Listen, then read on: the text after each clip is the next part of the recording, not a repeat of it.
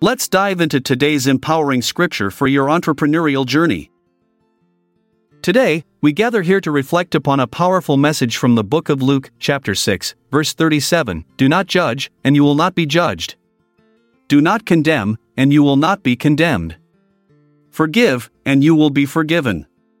These words spoken by Jesus hold great significance for entrepreneurs and small business owners who follow Christianity.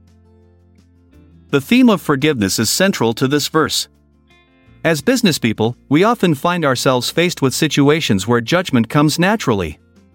We may encounter employees or colleagues who make mistakes or fail to meet our expectations. It is in these moments that Jesus reminds us to resist the temptation to judge harshly. When we judge others in our businesses without considering their circumstances or offering them a chance for redemption, we risk being judged ourselves. Our actions have consequences both in this world and the spiritual realm. If we choose condemnation over understanding and compassion, we may find ourselves facing condemnation as well. Forgiveness is a fundamental principle that should guide our interactions with others in the business world. Just as God forgives us when we repent and seek His mercy, so too are we called to forgive those who have wronged us or made mistakes under our leadership. Let me provide an example of how this biblical verse can be applied to a business question or dilemma. Imagine you are a small business owner faced with an employee who consistently fails to meet deadlines despite repeated warnings and discussions about their performance issues.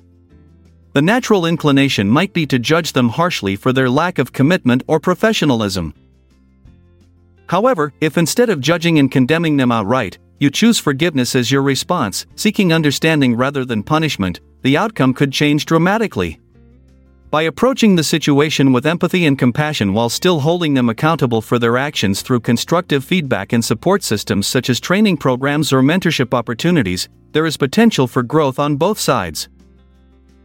By choosing forgiveness over judgment in this scenario, you create an environment that fosters personal and professional development. You demonstrate the love of Christ in action, offering a chance for redemption and growth rather than perpetuating a cycle of condemnation. In conclusion, as Christian entrepreneurs and small business owners, we are called to embrace the teachings of Jesus.